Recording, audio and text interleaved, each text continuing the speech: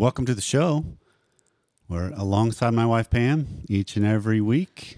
Love being here. Jump into conversations that the nation's having and want to help speak to whatever's going on with them and their relationships, or cover larger topics that help frame conversations and actions that we can take that can propel life forward. And hopefully your marriage comes along with it. That's kind of where we'll be a little bit today. Typically what I would think. With the episode.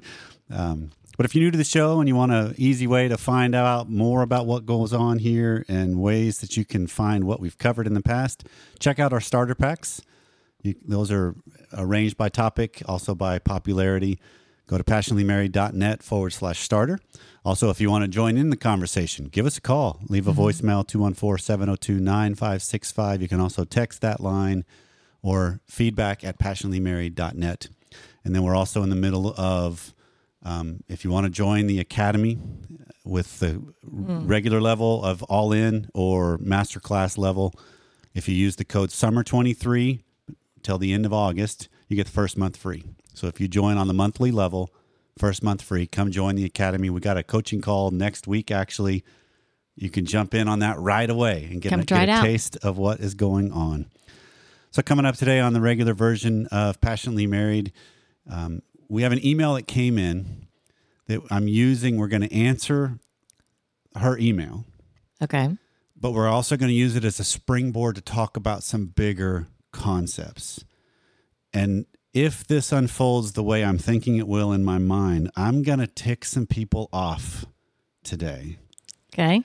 Because I've got some stances that I think just need to be stated. Just meddling in people's worlds. I'm going to meddle a little bit, but I'm also going to try to just be fairly blunt about some things. Okay. And on the extended content, we're going to go deeper and longer, and there are no ads. You can subscribe at passionatelymarried.net/academy. Summer 23. You get a first month free if you join on the monthly level. We're going to use the continuation of the springboard, but dive into the world of overfunctioner and underfunctioner and how that plays out in relationships and families. Interesting. All that's coming up on today's show. So here's the email to set the stage, Pam. All right, let her roll. This came in based on episode 537, was what kind of stirred the pot for her. And so she says, I recently found your podcast and I'm so inspired. However, I came across one episode, 537, and I'm very upset by it. And 537 was when the lower desire initiates. Okay. And I remember parts of it, but it's not going to be imperative we pull a lot in there. I think this is just springboards into. Okay. Because she came across that episode and I'm very upset. The man in the example was me, except I've totally changed my attitude, unlike the man in the podcast. I'm a woman and I've been in a sexless marriage for 20 years. My husband refuses to go to counseling and tells me that I'm not the problem, he is. I know that's likely untrue, so I've tried everything under the sun to help me be a better wife. Counseling, surrendered wife, read so many books, lingerie, you name it, I've tried it. I attend a Bible study with 5 married Christian women and have done so for over 25 years. I'm committed, but I know I must be an overfunctioner, and I want to get this sorted out. My husband, on the other hand, wishes I would just get over it. He treats me like a queen. I treat him like a king for the most part, except for this one area, the bedroom. Years ago, when we had little kids, my husband suffered through a depression, as did the whole family. But someone had to pick up the pieces, and that was me.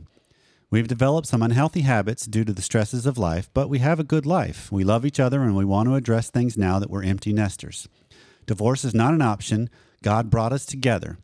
Any suggestions other than to say it's all my fault because I'm overfunctioned? I know it's a two-way street, and I realize that, but ultimatums don't work in this situation, and you can't make somebody do something that they don't want to do. He will do anything to avoid confrontation on any front. It's been 20 years of a sexless marriage because I took a step back and thought that if I made myself better, like a person, wife, mom, etc., things would get better. We do have a much better relationship now, but we also have this giant elephant in the room. If you have any suggestions, I'm open to hearing them. We're both at a place where we want to move forward with our sexual intimacy, but it's hard.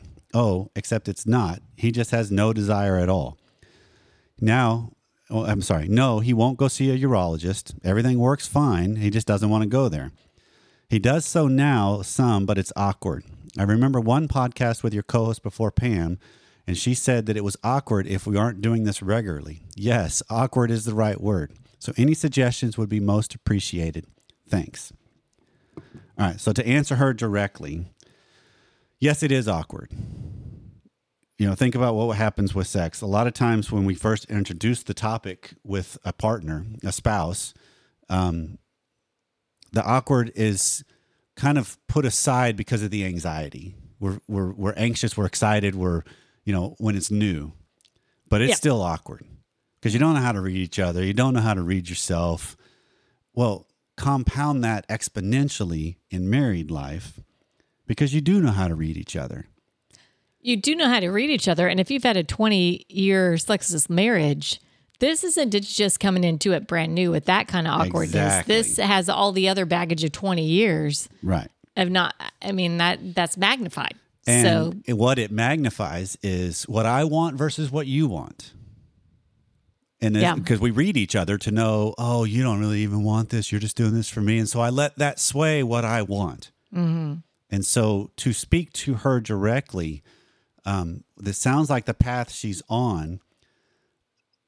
She's tried a lot of the things which are absolutely the right thing to try. Make myself better. But it also sounds like there's still the undercurrent caveat of an attachment to an outcome. Making things better will produce this result. Rather than making things better may, but it at least makes things better for me. Okay. But if she wants to continue the steps towards, I don't want to live in a sexless marriage, she has to confront divorce is not an option. Okay.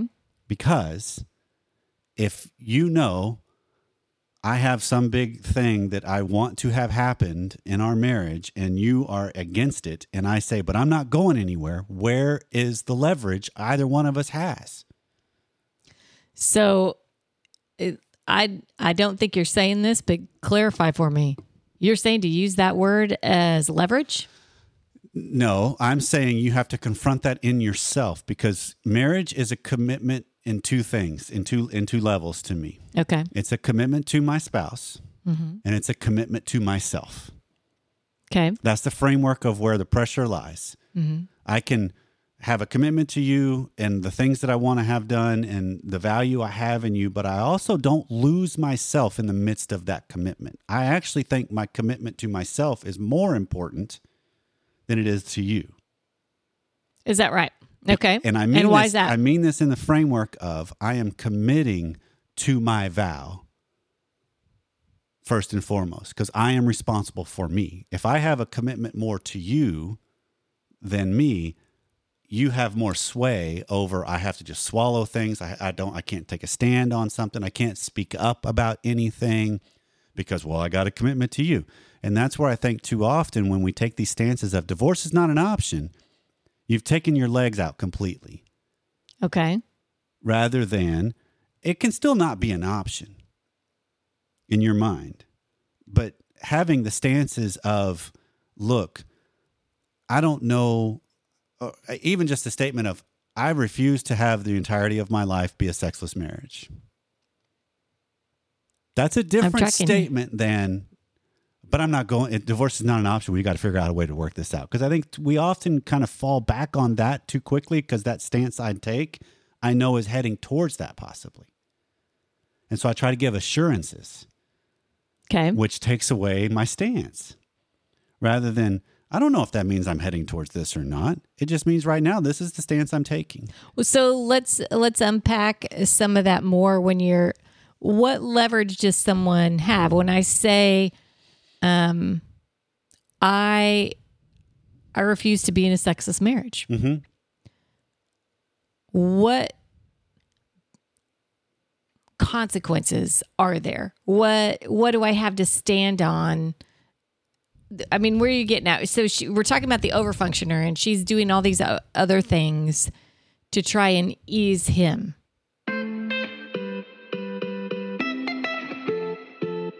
It's summer and it's wedding season, or it's Broadway show season for those like us that just traveled to New York. This summer, I've decided to finally stop wearing uncomfortable bras and shapewear, and I give thanks to Honeylove, who's supporting today's episode.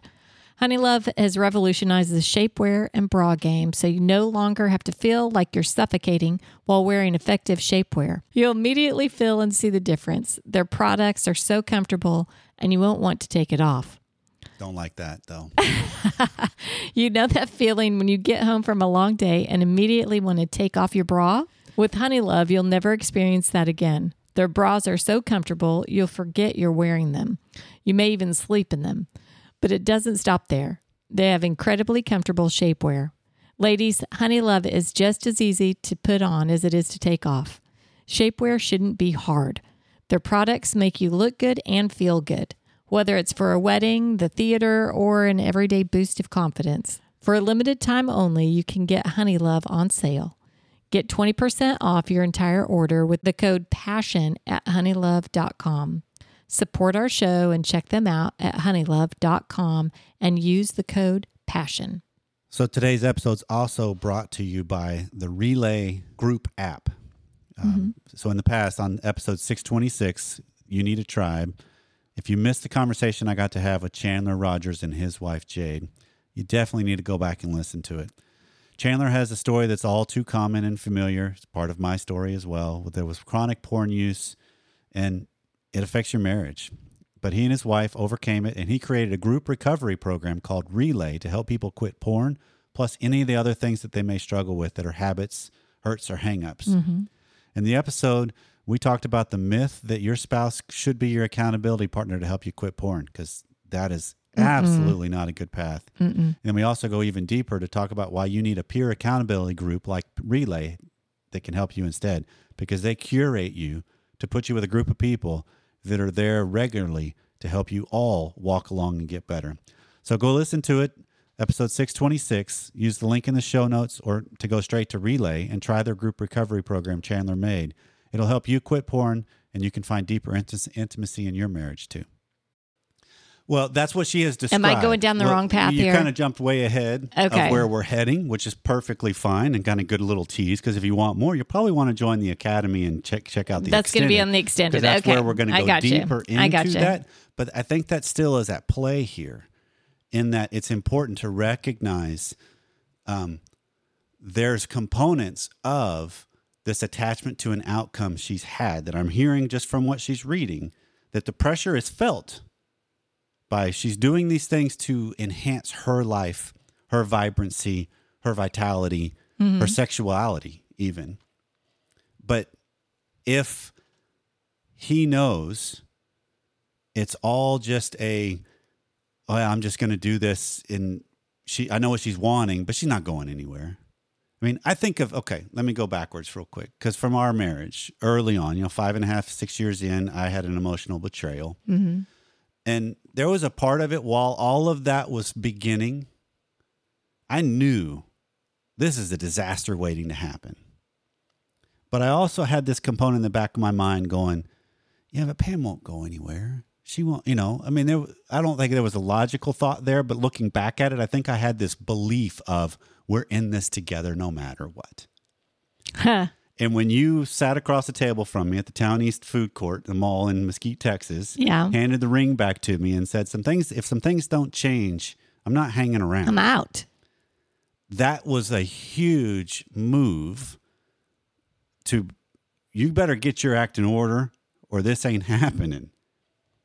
So we've talked about this before and alluded to, and she even says ultimatums don't work. Well, because ultimately ultimatums just hold yourself responsible for your move. I think of this on a parenting, this goes in all relationships, I guess, is that if there's a consequence that I'm laying out, I have to be willing to follow through on it. Right. Right. And in the marriage relationship, you and I, neither one like divorce. We don't. No, absolutely. I don't. People not in favor of it. People throw that word around flippantly, or they come to that conclusion so quickly because they're not willing to work through something and understand the beauty that comes when you go through those trials which together. Which is where commitment to self comes into play. Gotcha. I'm going to see this through. at this current stage because I've made a commitment and it's an integrity move for me. Mm-hmm. It's not about the behavior of my spouse or not at this point. It's about for me. Okay. Right. And so if I build on that, that's where my leverage, and leverage is a weird word to say because that is inherently synchronous in a sense that it will elicit something, which is an attachment to outcome. And all these can go off the rails. Yeah. quickly. But it's being able to, as we've talked about and we try to practice in our life, make a move, figure out where I am, then figure out the next move. Mm-hmm. So if I'm taking a step towards something, it ultimately could end up in a place I don't want it to go. And in this case, divorce. I don't want it to go there. She doesn't want it to go there. He doesn't want it to go there. But then why would you even bring that word up? Well, I guess I'm going back to, wow, you threw out that word early on. And it feels like, wow, she wasn't even talking about that in her email. Well, she said divorce is not an option. Right, exactly. Right. So I guess you're just coming at it from the standpoint of... Well, because to me, what it sounds like is, and this is what a lot of couples do, we come into this with this expectation of, we're in this together. Divorce is not an option. Right. Which also then the worst in us can take that as a license to, oh, I can do whatever I want then. And not to a crazy way out there degree, but it's a dramatically different thing when I realize the choices I make have impact. And that impact could be my partner won't stay around. My partner could be out. So you don't want someone just to get, so I think what I'm hearing here is don't use that phrase of divorce is not an option to allow yourself to get run over, to not be yourself, to not be whole, to not live to your integrity. Or to have to swallow something that is unbearable for you. Because if she really wants to have a sex-full marriage, mm-hmm. then they're at a huge impasse. Because he can take the stance, and this is another component to expand on in a slightly different way. He can take the one down stance, which is, it's not you, it's all me, and then not do anything about it. Which is kind of what it sounds like for 20 years has mm-hmm. happened. Right, okay, so that means it's back on her to have to face, what do I do about this? Yeah. And if she is trying to do these, well, I'll just accommodate, I'll just, well, you're stuck until you recognize, look, I have choices here. I have wants, I have desires. I don't know how I'm going to go about trying to get them yet, but I do know I can head towards that. I actually had a guy years ago in a similar situation, wife that was she dug her heels in. I'm not willing to have sex. I'm not willing to talk about it. I'm not, and they went 4, 5, 6, 7, 8 years. I don't remember the exact details, but he then had the kind of her epiphany from this email of, I'm going to get my life in order. I'm going to start being somebody I like, right? And which is mm-hmm. what we talk about here on the show all the time. Yeah. That's our best next step, almost always. Yeah. And so he starts building that. He starts seeing the tension of the marriage is gone, but there's still that elephant in the room, just like this lady. Yeah. And he finally had the courage because he had deep religious belief. He had the same kind of thing of God brought us together, which mm-hmm. that's a interesting leverage piece in this too. Okay. Because how could we stand against God when I really believe a whole lot more of this is just choice. God blesses our choice. Yes, maybe you're not, but he actually made a statement as he was things were going and there was kind of hints of things, but still no movement from her. He finally, after a little bit of time of soul searching, made the statement to her, almost direct quote, I'm working towards having a marriage with a great sex life. I'm hoping you are the wife that's a part of that. Eeks. Exactly. I mean, that's a huge statement. But he had put the work in from his account and from what I was hearing from him in the map that would back it up on, I'm not going to just settle for this. I'm taking my power back. Mm-hmm. and I'm not going to just settle for this. This is some of the same kind of things that have happened where one of us can make a move in marriage that says, you can't ever do that again. When it's like, yeah, I'll take control of my life for that, please. You know, I had way back, I've heard times of wives that have forbidden the husband to masturbate. And it's like, you know, it's my penis. I can do with it as I please when I please. There's consequences to what I do. Yes, that's different. But we make these control moves to try to just alleviate anxiety, to try to bring control, to bring comfort, to bring normalcy. What's going on both sides? Because his statement, too, of a one down, it's all me, that's an anxiety-reducing statement. It's looking chivalrous. But if you don't back it up, there's no chivalry there. Yeah, that's fair. Right? And so it's looking at, they each took turns, and this is the larger story, too, that of one up and one down moves. She could do the one up move, but look at how good this is. Look at, you know, all that kind of stuff, which if it's attached to something, that's what makes it a one up move. Okay. It makes me look like the good one. If I'm attaching it to some outcome, I'm not the good one. I don't have high ground here. I have preference, I have desire, I have wishes. But I have to realize if I want equality and collaboration, I don't have high ground. And when I can ask the soul-searching questions, okay, I'm seeing. I would think that anything I'm doing, even if it's to improve myself, my goal is still going to be to also improve this relationship I'm in. That's a secondary component of it. Absolutely. It's because these are the both ands. These aren't either ors. We don't live in vacuums like this. And if I see myself, I know I'm improving and moving toward where I want to be, and my spouse is still sitting on the sideline, I guess I don't get how some of those conversations happen without what you're saying, they change, calling it like I'm going to the high ground. Well, no, maybe I am doing it. They change. The conversation shifts because it moves beyond the, how come you can't XYZ? Why do I always XYZ? Okay. To, okay, so what I'm seeing here is some things still aren't changing, even though I feel like I absolutely am. Okay. That's a different calling out the dynamic. I see this in therapy and coaching with couples all the time. Okay. When I can accurately, succinctly capture where one of them are, they settle. You just actually physically see it. Like if you're watching this, they would be, we're kind of amped up like we are with the show. A lot of times we can kind of get the energy going because we're talking through this on the air. Yeah. And when you nail it and you really see a picture, you've done this too. When something clicks, you just go, oh, okay. Now I know what I'm up against. Now I know what I'm facing. It doesn't make the problem go away.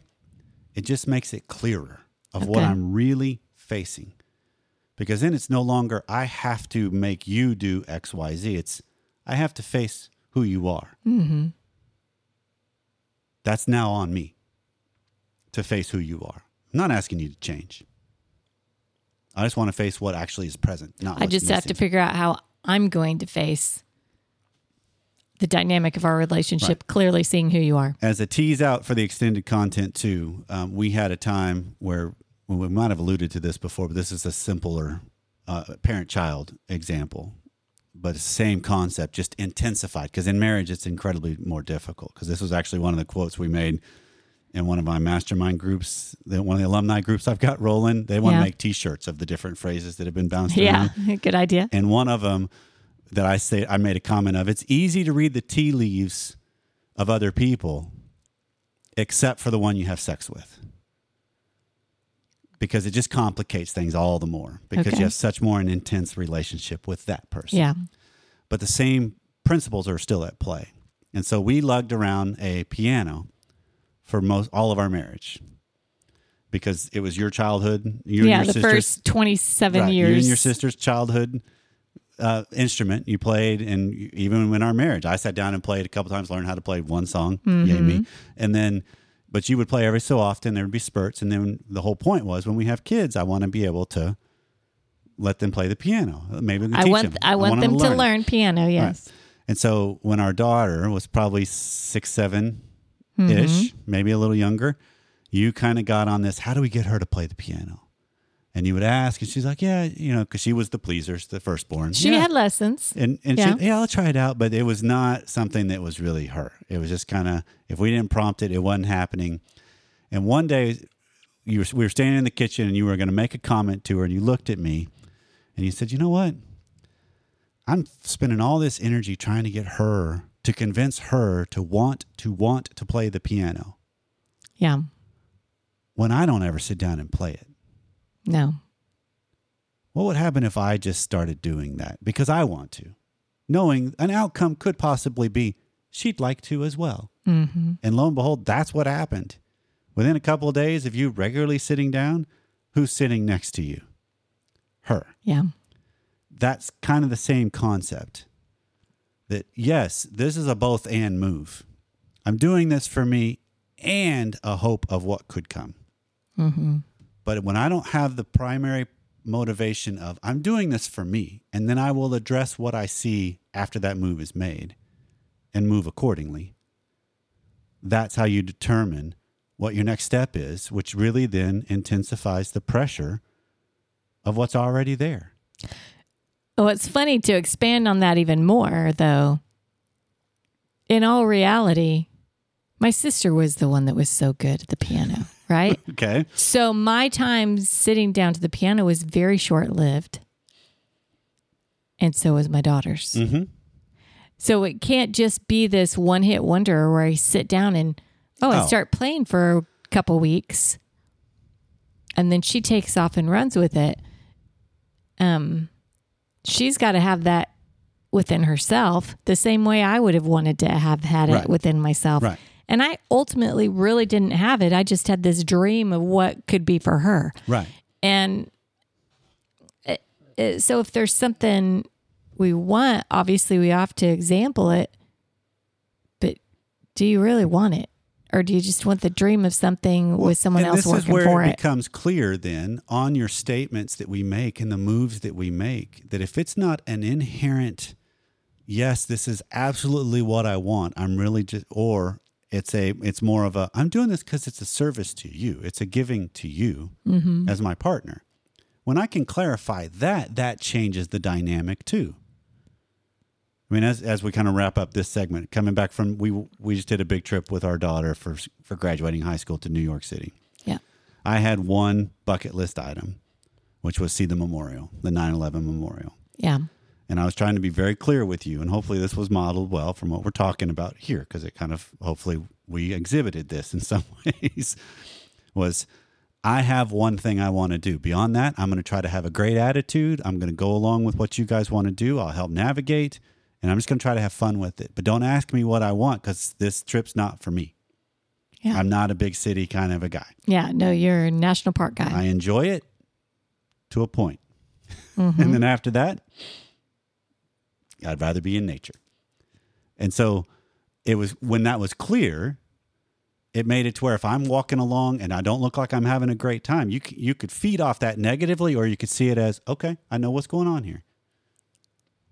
I want to go see this. Let's go do that. I want to eat here. Perfect. Let's go do it. Because if I then am grumpy and bring everybody down, that's on me. Right. And to your credit, you recognize that now. You recognize. I didn't before. I'll own that. That is not something I was good at early. Well, I mean, that just comes with time, wisdom, right? And analyzing ourselves. And that's something you have done. And there wasn't any of the bringing everybody else down, right? It's this realization that I've got to open up to the people around me and be present where I am. If I'm with people that I love and that I want to be with, what can I experience through seeing their eyes? That's adjusting the goal. That's recognizing your presence. And I think that's as we wind this segment down, I think that's the kind of point that needs to be made of we make these moves, obviously with an attachment to, I hope this results in whatever it is I'm hoping for. Right, because this is what I enjoy. Because I need to be aware of it. I mean, we either have sex or we don't. And yes, if we've gone big chunks of time where it's been sexlessness, it is awkward. And every time it's going to be awkward. And so one of the best things you could do, to answer her question again, is acknowledge the awkwardness. Hey, feel like some awkward sex going on a little bit? Because I'd be interested. Well, and awkward just doesn't even capture it, I don't think. Awkward just one piece of it. The anxiety behind it is so much more severe. You have to settle yourself down in the midst of that awkwardness and not let them, as in i.e. your partner, rule the roost, which is what we'll talk about in the extended content. Okay. But it's that element of when I can soothe my own hurts, fears, and anxieties, I'm in a better position to see better what's really going on. And then make the move accordingly.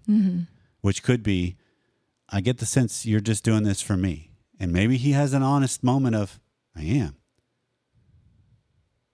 How's that bad? That's because too often then we get caught up, but I want you to want it. That doesn't happen very often in married you can't life. make them want it. You can't make them want it. But are they there? Are they giving a good try? Are they caring? Are they present? That's a good thing. Yeah. And so if we can look at these dynamics, they're at play all the time. How do I orient towards it? And then again, we say this regularly. I make the next best move.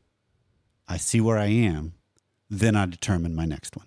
Well, it's these kinds of shows, Pam, that are interesting to me when I look back at it as we're winding things down, because it's like, I feel like some of our conversation just reveals things in me I don't even want to have to deal with either. I'll see patterns or habits or try to use examples. It's like, maybe I'm not as far along as I thought I was. But the beauty is, I think you are. And you've asked those questions all along the way, especially the last 25 years. And that's, and I think that's just another point to everybody that's listening is all of these things get revealed over time.